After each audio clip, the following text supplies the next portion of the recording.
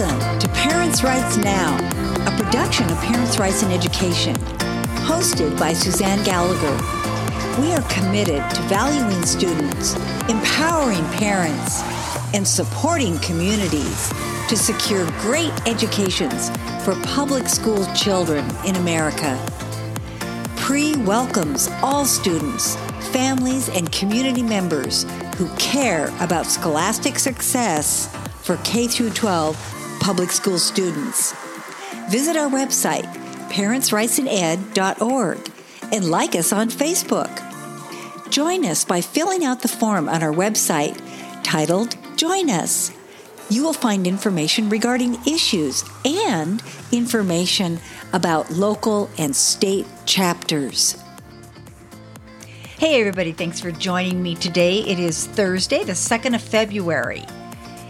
And wow, I don't know if you heard the last podcast. You've got to go back and listen to it if you haven't. I was so excited about this revelation pertaining to free speech in public schools by teachers. That was the ruling in Newberg, Oregon. Poor little Newberg, they have been the epicenter of all things controversial in the state. And those valiant 4 conservatives majority, actually there's more than 4 now. I think the entire board went conservative, which is pretty cool. That's a story in itself. We're so proud of them and how they hung in there and just stayed the course. And now they're all conservative. Why? Because when they gained the majority, well, the other 3 members just kind of threw up their hands and said, "It's not worth it. We're out." Ha ha. Okay. Okay. So here's the latest. I think the ruling was a win-win, right? It was a win-win. And I have some more thoughts on that I wanted to share with you today. It's like one thing leads to another, and you start analyzing all the different angles of an issue, and suddenly, you've got a major debate. And we're on the winning side of this. I am just confident and so excited, and I think you should be inspired. That's what we want to do. We want to inspire you. We are done being on the defense. And I have a story that I'm going to leave you with today about that. Okay, we receive inquiries every day from parents across the United States and beyond. And of course, they find us because of our name, Parents' Rights in Education. That is the issue, and it actually has been for decades. When you take your kids to a public school and you drop them off, you expect that they are going to respect you as the parent. That I do with our own kids, with our adult children. When their children are in our home and they want another, helping of ice cream or pretty much anything, and their parents are, in the house, we defer to the parent.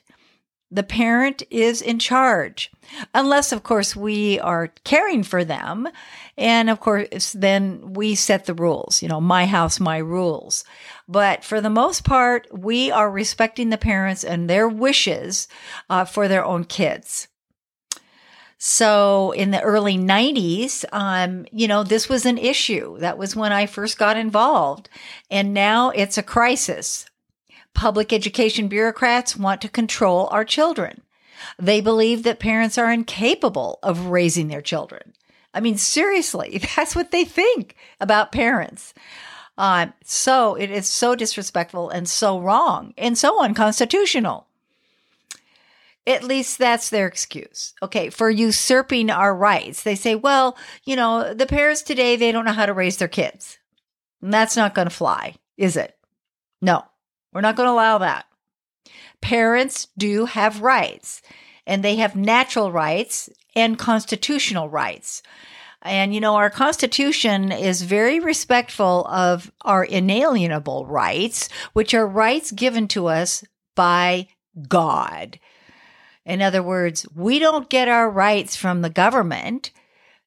It's the role of government to protect our God-given natural rights. When you have a baby, when your baby is born, everything changes. Suddenly, the world gets serious, doesn't it? We start paying attention to what's important and how our children will be impacted. We don't need to pass a parent's Bill of Rights. Our Constitution, our U.S. Constitution, already covers it. And if you check into your state law, you will find multiple statutes allowing for parents to access curriculums in the school and weigh in on policy decisions at the school board level. The United States Supreme Court ruled 5 times in favor of parental rights, overturning state control of children. Oregon and other states have violated these rulings by passing laws superseding those rights. Now, when that happens, what law supersedes the bad law that they passed? Well, it's the Constitution of the United States. This is what the Supreme Court said about Oregon. The child is not the mere creature of the state. The state of Oregon, by forcing parents to place their children in public school, unreasonably interfered with the liberty of parents and guardians to direct the upbringing of their children under their control. And that reference is Pierce versus Society of Sisters. Yes, well, and according to the ACLU, all kids living in the United States have the right to a free public education. And the Constitution requires that all kids be given equal educational opportunity, no matter what their race, ethnic background, religion, or sex, or whether they are rich or poor. Now, I want to emphasize the term equal educational opportunity. Not every student is going to have equal outcome. What we are seeing is blatant verbal and discriminatory attacks on certain people groups based on sex or gender, sexual orientation, which of course heterosexuals fall under that category, by the way. We have a sexual orientation too, don't we? Race, that would be skin color. And by the way, white is a color. Religion, including Christian, Muslim, Jewish. And these are the very issues that progressives are claiming they support. However, they are practicing discrimination themselves, aren't they? Because they are calling white people oppressors. Excuse me. That is not constitutional. And according to the ACLU, should not be allowed. So that is why I am calling this banner policy ruling in Oregon a win, because it recognizes that everyone has the right to express their own opinion without judgment and ridicule. And that includes all school staff, teachers, and students. They all have the right, according to this ruling, to express their beliefs, their political beliefs. In 2018, I wrote about a lawsuit a student, Addison Barnes, filed against Liberty High School in Hillsboro, Oregon, in defense of his free speech rights. He wore his border wall t-shirt to school and was asked to leave if he did not take it off or cover it up. Barnes' attorney, Mike McLean, said, and I quote, "If people are offended by his shirt, that's their right to be offended. But it's also his right to have his opinion as well. The constitutional line isn't who's offended. The constitutional line is there a specific and clear disturbance being created by the expression of the student's political speech?" Now, this is a very interesting case. It's no surprise that Liberty High called Barnes out for wearing a shirt encouraging the state to crack down on illegal immigration. Hillsborough schools' hallways and classrooms often display posters promoting Sanctuary City and the rights for illegal aliens. In fact, the posters are pretty amazing. Here they are in the hallway, in the school hallway. And the first one that I'm looking at, it says that no human being is illegal. And it shows a Hispanic couple, dark-skinned couple, standing in front of a chain-link fence, holding on to the fence. And at the top of the poster, it states, no human being is illegal in Spanish. Another poster in the school says, Sanctuary City, welcome home. And the third poster is about a social justice tour. It's an event brought to you by GHS Clubs, Latino Leadership, Racial Equity, Gender Sexuality Alliance, that would be the GSA clubs, and the College and Career Center. Inspire your future by making a plan. Now, the assistant principal, Dr. Ryan Fear, F-E-A-R, entered Addison Barnes' first period class, People and Politics. That's the name of the course, People and Politics, and asked him to step into the hall to talk. Now, he had his T-shirt on, the Build a Wall T-shirt, which was referring to the border wall that the newly elected president, Donald Trump, was planning to build on our southern border. Now, the assistant principal explained that there were complaints from a teacher and 2 students about his shirt. It was offensive, she said, and she required that he either remove the shirt or put on a jacket. Or he could probably turn it inside out as well, but nobody was to see what was on the front of that T-shirt.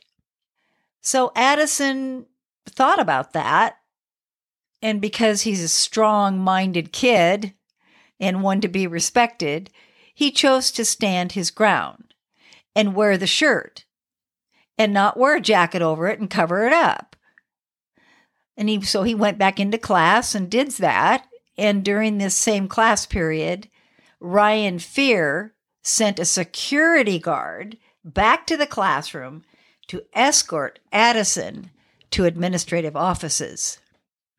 By the way, there are no cameras in the classrooms, so somebody in that classroom probably texted the vice principal to let her know that this young man is not going along with her directive. Ryan Fear informed Addison that she could suspend him up to 10 days. She stated Addison did not have the right to wear his shirt as it violated the rights of others. And while he was at school, he did not have First Amendment rights. She actually told him that. Good heavens. In this case, while it appears to Parents' Rights in Education, school administrators are concerned only with protecting the rights for illegals, not legal citizens who support the rule of law. Well, we applaud Addison Barnes for paving the way to real equality in Oregon schools. This is coming at a very opportune time for Parents' Rights in Education, because as I've been telling you for the last several months, we are working on an all-new look and new websites, one for every state in the United States and one for our national organization. We're streamlining everything. You are going to love it. I am so excited. We also want to add a platform where we can get referrals from people like you guys, parents out there in the communities who are faced with these kinds of challenges and are looking for legal help. Now, we, Parents' Rights in Education, is not a legal organization. We're not attorneys, but we know attorneys, and there's some amazing pro bono firms as well as other attorneys who really care about these issues that we're faced with. And they're not happy, like we're not happy, and they want to see things change. So we're working on a platform that will allow you to fill out a form, an inquiry form for legal help. And stay tuned. Can't wait to launch that. It's going to be coming very soon. Thanks so much for listening today. This is Parents' Rights Now. Please check your show notes for links pertinent to this podcast. Please consider making a monthly contribution to Parents' Rights in Education. We need your help. We have big plans in mind, and because of a very generous one-time contribution of $25,000, we are challenging our listeners and our readers, all of our supporters, to match that. Gives $12 a month.